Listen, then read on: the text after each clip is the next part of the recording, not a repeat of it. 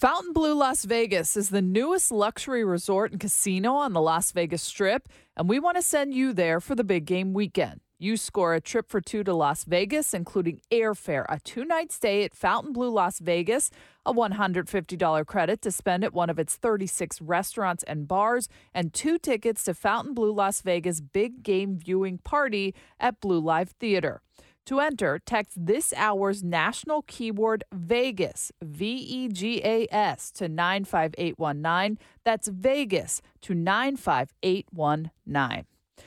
All right, let's discuss the Lions. What went right? What went wrong? Obviously, we know it's basically a tale of two halves. Dan Campbell going for it on 4th down twice, not making it. Your thoughts may differ from others. We're going to discuss it now from now until eternity. Let's bring in Lomas Brown, color analyst for the Detroit Lions. And it may Lions. take a turning for us to get back to the Super Bowl. I know. Lomas, welcome to the show.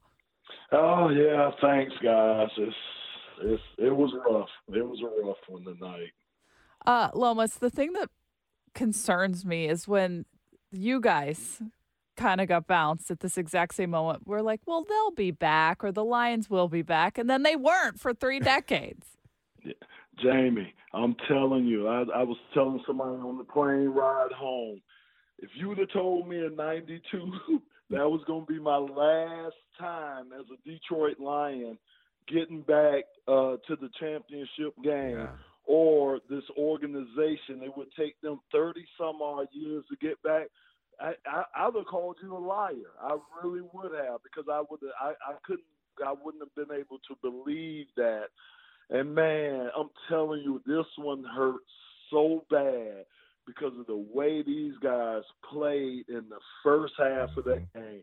We should have been able to put our foot on their necks and win that game. And Lomas, for the fans, of course, a lot of the fans are disappointed this morning in the city and across the country who were really rooting for us. But the players are not happy as well. Without a doubt. I mean, without a doubt. Lloyd, when you pour your blood, sweat, and tears, and think about it, they started in March, and you go that long, and the commitment you make, and like I say, all the blood, sweat, and tears, and the effort that you give to put yourself in a position like that, one game away from the Super Bowl. I'm sorry, not one game. It was, if you think about it, it was a half. They were a half away from the Super Bowl, and to lose the game like that and to lose it in the way we lost it, yeah, you got to be pissed. You got to be mad about that, and I don't blame those guys. Yeah, let's focus on one really bright spot. In the first half, J-Mo gets the ball on an end around. Talk to me about that run, because I was trapped in a vehicle coming home from the airport. I got to listen to your call. There's no place else I would have rather been for that play. Yeah, that was great. It was a great play design because they sent the action to the front side, had J-Mo come around on the reverse, just kind of handed it to him. And with that speed, what we've been waiting for in the metro area, we've been waiting to see him get in the open and use that speed. And my goodness, man, I'm going to tell you, it should be no more criticism of J-Mo. No. He played. Yep. That's one of the brightest spots of this season, Lomas, is his development and maturity. Absolutely. It really is. He's the guy that can take those tough hits. He's the guy that go across the middle, make those tough catches. He gets up. His enthusiasm when somebody tackles him, his enthusiasm when he gets up, man, I love his attitude. I'm telling you, they got a good one with J-Mo, and, man, I'm telling you, if the rest of the guys, these younger guys can just kind of follow him, just kind of follow that energy that he brings each and every play that he's out there, man, again, we should be able to put ourselves back in this position again. Lomas, what do you say happened in that second half? Was it the 4th down decisions that weren't converted? What was it? Because they look like a different team. So, Jamie, you remember we talked before this game, and I said, when you get in the NFC Championship game, every play counts. Remember, we talked about that. Every play. And if you look at it, it was a handful of plays that killed us.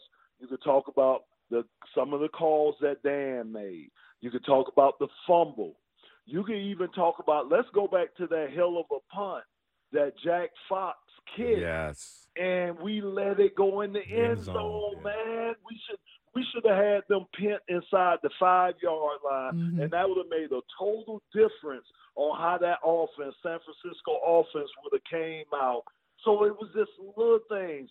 Like I say, it was just plays at the drops by Josh Reynolds. It was just one. It was play here, a play there, but them plays here, those plays there, they add up, and that's what happens. Lomas, what about the timeout at the end of the game? Lions down 10. They call a run play and had to burn one of their 3 timeouts they had left. They could use that when they were down 3, right? They could have avoided the onside, right? Yeah. You can't do that. You just can't do that. That ball got to go in the air.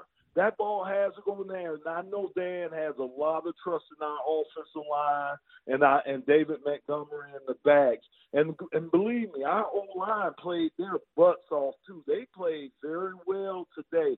But you got to go in the air to me with that play call just in case you get stopped and you won't have to use that timeout. Those 3 timeouts could have changed all our approach, where we probably wouldn't have had to try to onside kick it, which you know how the rules are set up now. An onside kick is basically a wasted play because you're not going to recover it. I mean, just like I say, with how the rules are set up, it's so hard to get onside kicks. So, yeah, again, one of those plays that I say that'll come back and can come back to haunt you.